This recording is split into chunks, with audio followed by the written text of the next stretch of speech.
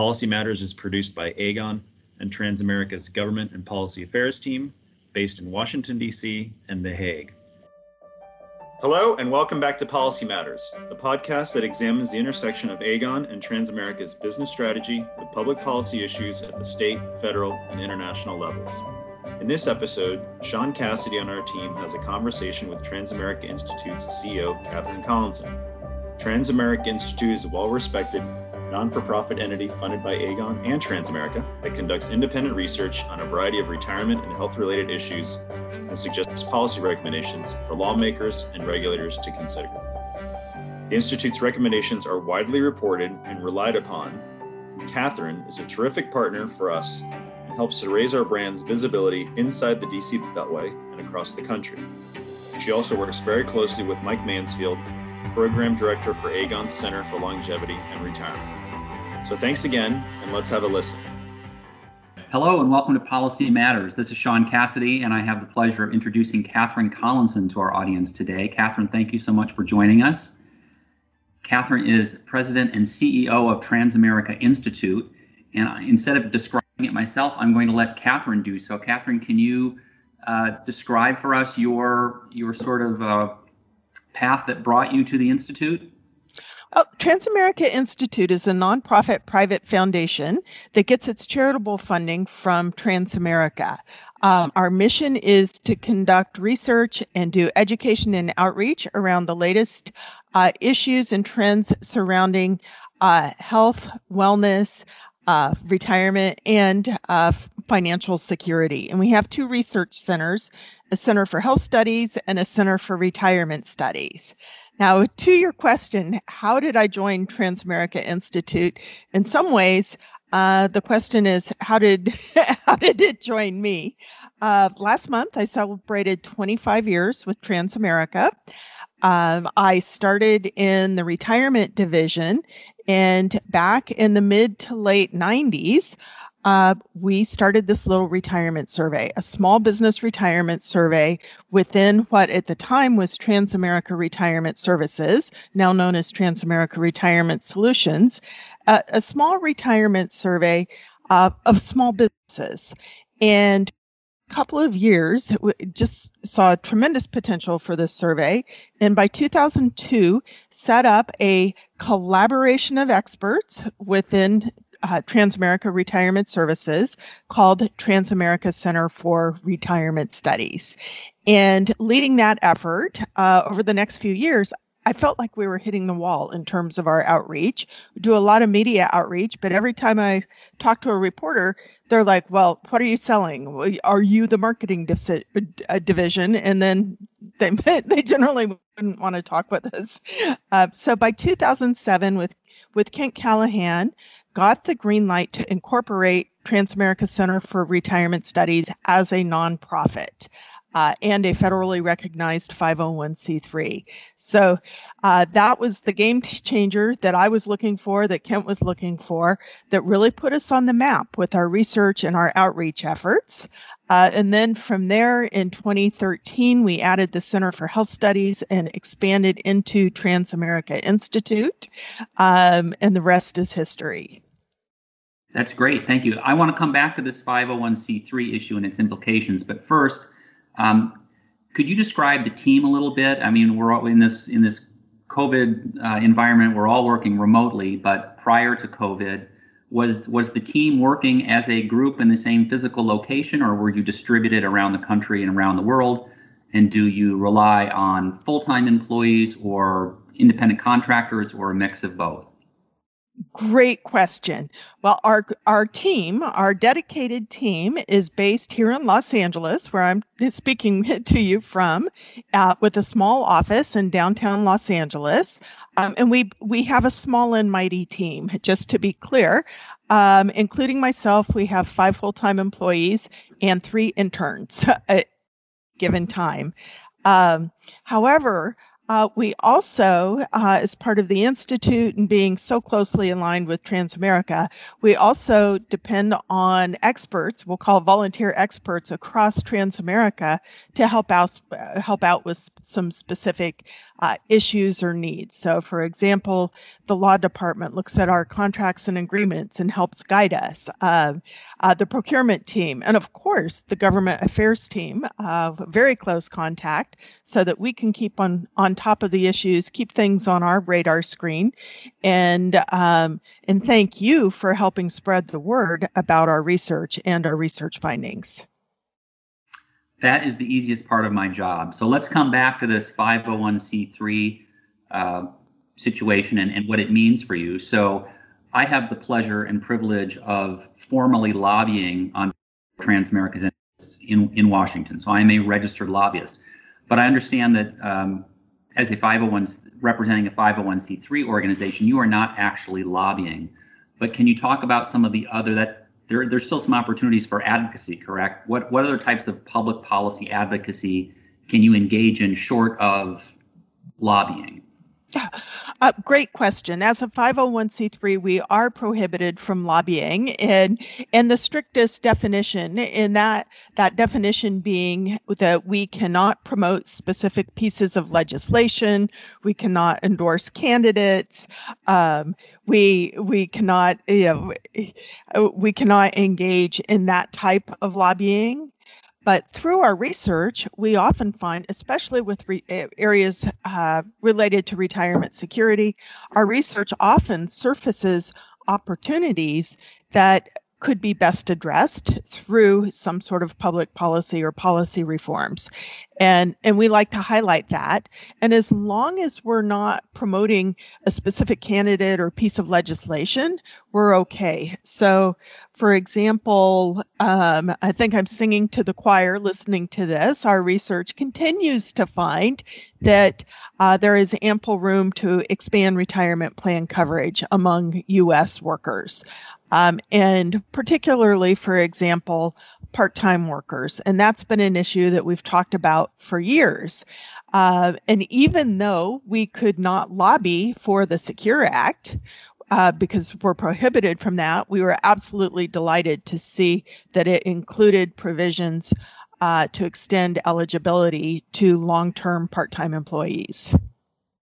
That's great. Thank you for explaining that. And I will take the opportunity to make a plug or provide my own testimonial that even though you are clearly running an independent organization, the GPA team here at Transamerica, we certainly share the work that you're doing. We make it clear that this is coming from an independent organization. But the studies that you're putting together, I can tell you Capitol Hill staff, administrative agency staff, they really look forward to getting those. They find them very informative, credible, objective. So we do our best to distribute them and to make sure that people are looking at some of the same issues that you're focusing on. So we have no shortage of issues in the U.S. to talk about with regard to retirement security, but I understand another facet of your focus is to look internationally and to work with some other organizations within the AGON network to look internationally. Can you talk a little bit about that? Yeah, absolutely. And that's one of the funnest parts of our job, my job and our team's job is, and I think this is also really cool that, oh my gosh, it is now going on 10 years ago. I got an email from the head of sustainability at the corporate center that they liked our work at Transamerica Center for Retirement Studies, and could we collaborate and work together and do a survey on a global basis. So here we are 10 years later. We're now working on with a team in The Hague at the corporate center, now called the AGON Center for Longevity and Retirement, as well as retirement experts in business units across AGON, including Brazil. We have a very strong Brazilian presence on the team, and their own nonprofit, Instituto de Longevidade Majoral AGON. We are now working on the 10th annual AGON Global Retirement Readiness Survey. Well, to be released in 2021. Okay, so now I'm curious, in your opinion, given all of these global studies that you've undertaken, in your opinion, is there another country that is doing it better than the U.S. when it comes to providing retirement savings incentives, or is it just too difficult to compare, given that some countries rely more on defined benefit, whereas the U.S. relies rather more on a defined contribution mechanism. One of the highlights of the survey and the survey findings is identifying best practices across countries.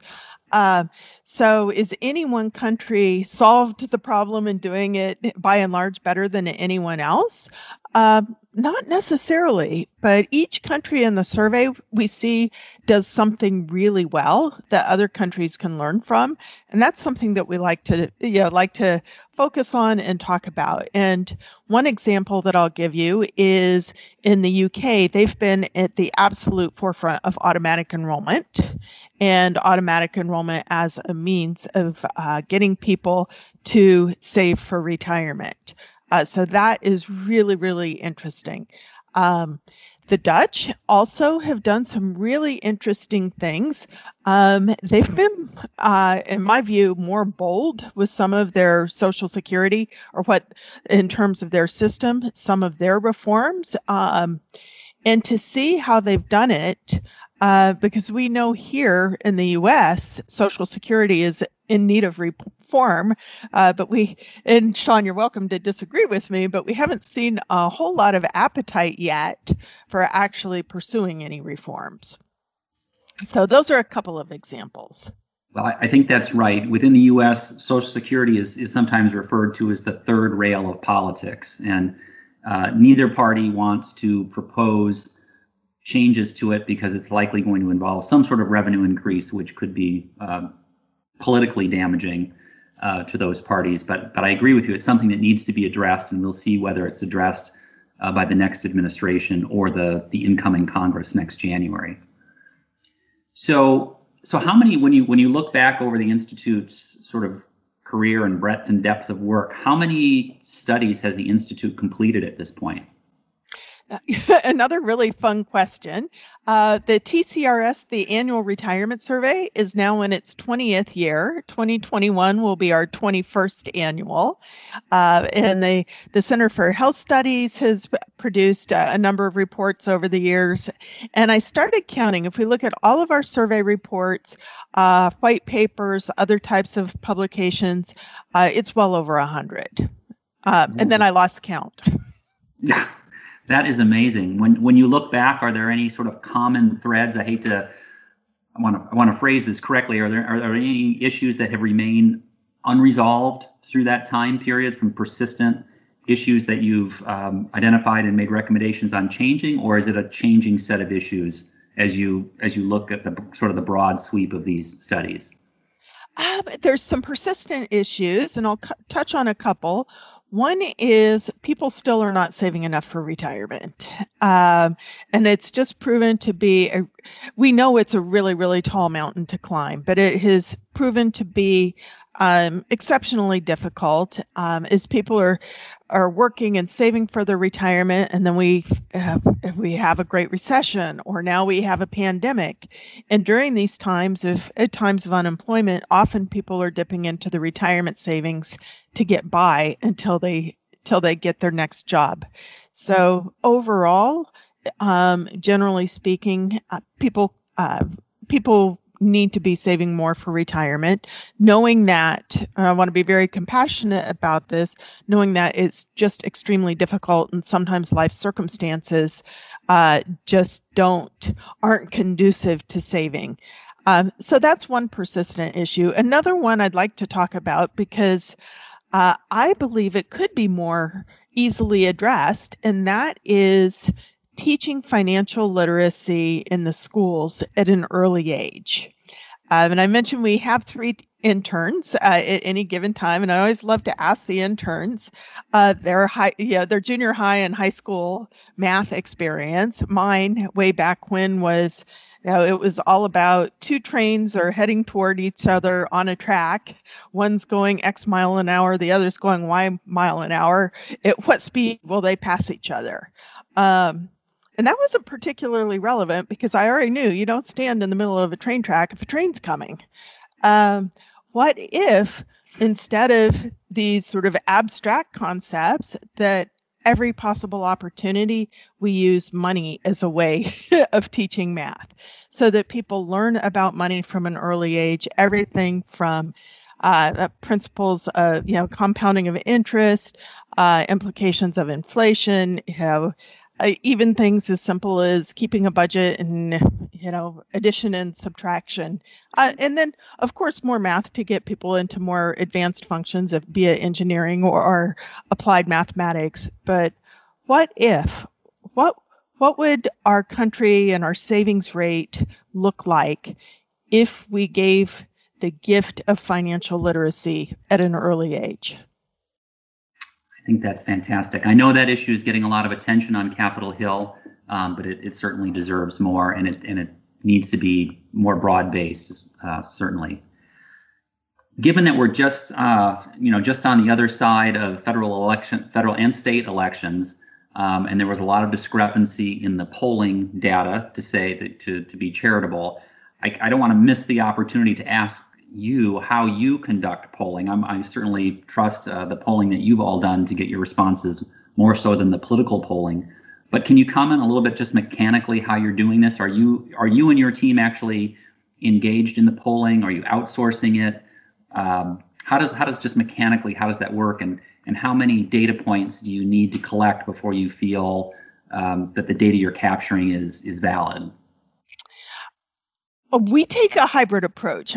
You may find this surprising, but our small and mighty team of five full-time employees and 3 interns does not have the bandwidth to reach out to thousands and thousands of Americans and ask a 25-minute survey and then all the data.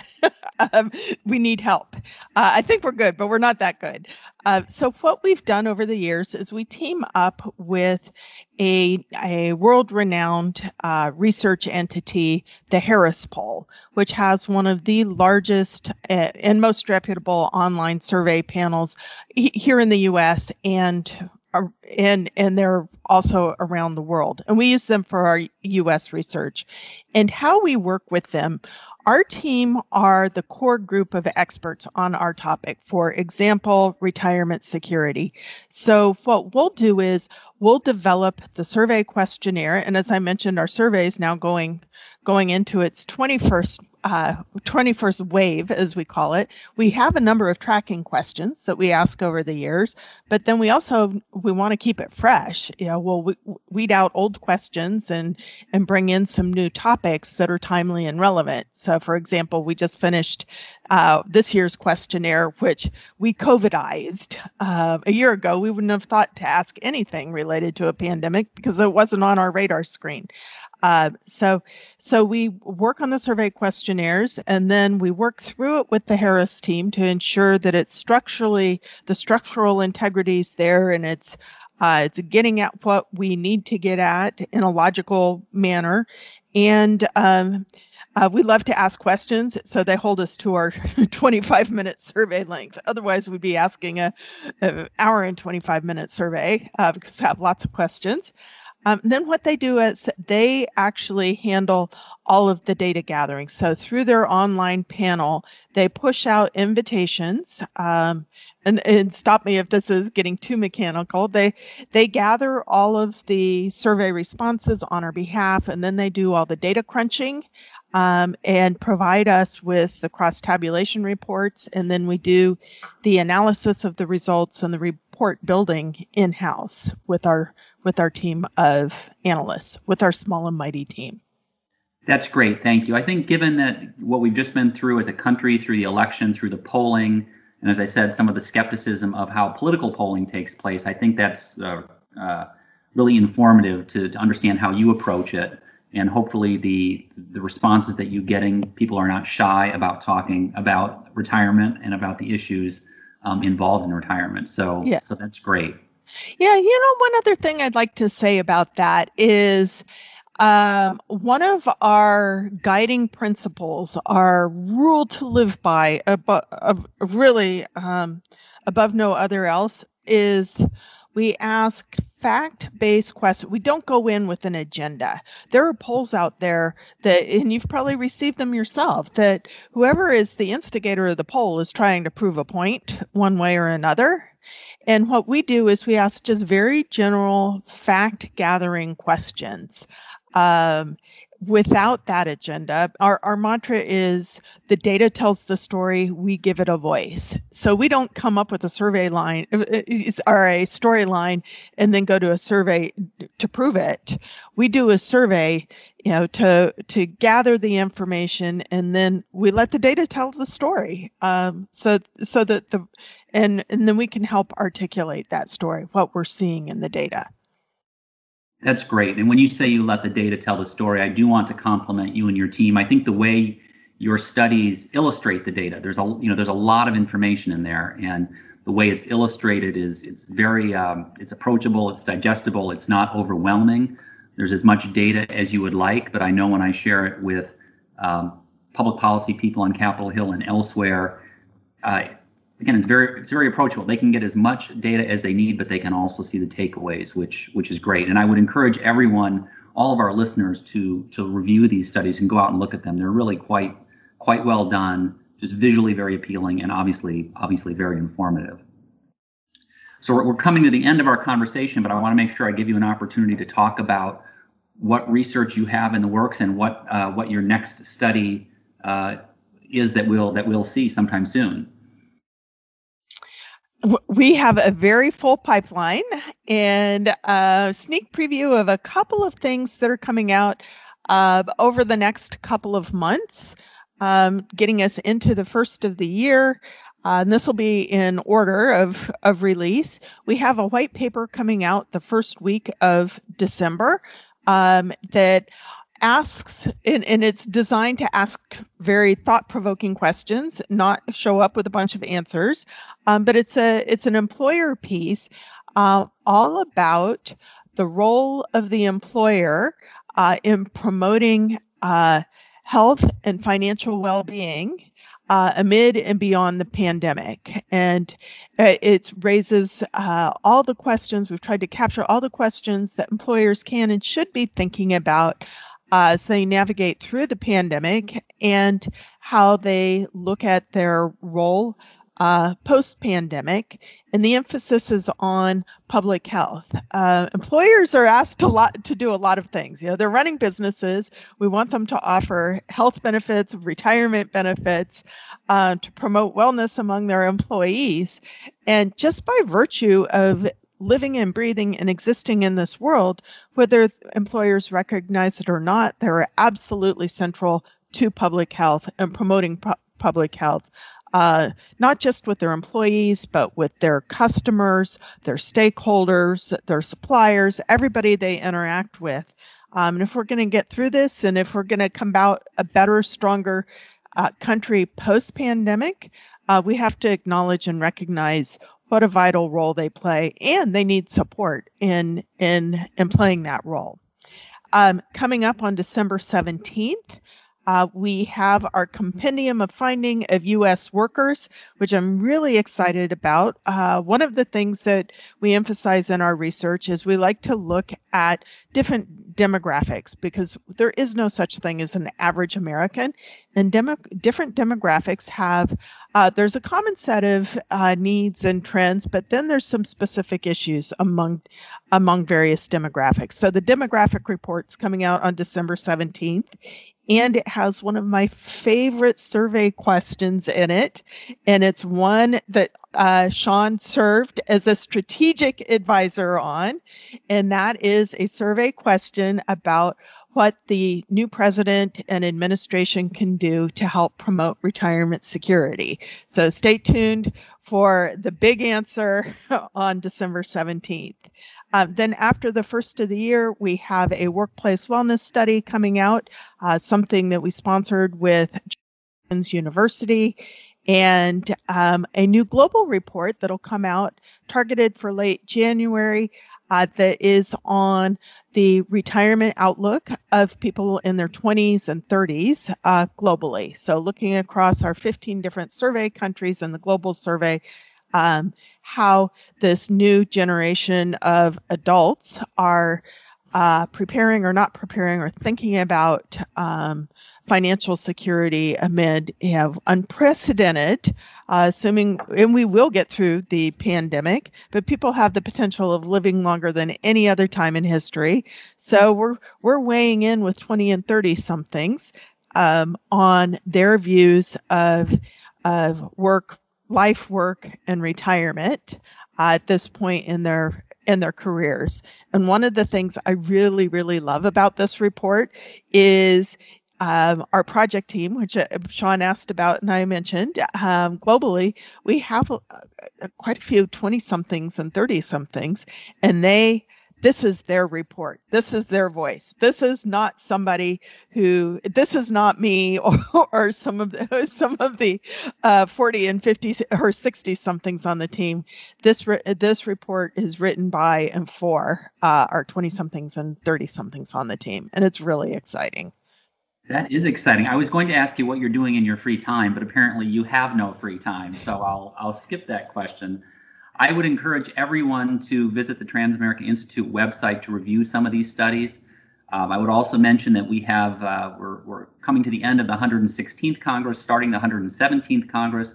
We already have 2 significant retirement-related pieces of legislation that are moving, and I'll be very interested to see how many of the Institute's recommendations are already baked into those pieces of legislation. I know some of them are. We'll have to wait to see the final legislative text, obviously, to really do some true cross-referencing. Catherine, I want to thank you for talking with me today. I enjoyed our conversation. I hope our listeners have enjoyed the conversation. Again, it's just you and your colleagues do a tremendous amount of work, provide really valuable information, and it's always a pleasure to share it among thought leaders and policymakers. So thank you for doing what you do, and thank you for the conversation today. Oh, thanks for having me on the show. All right.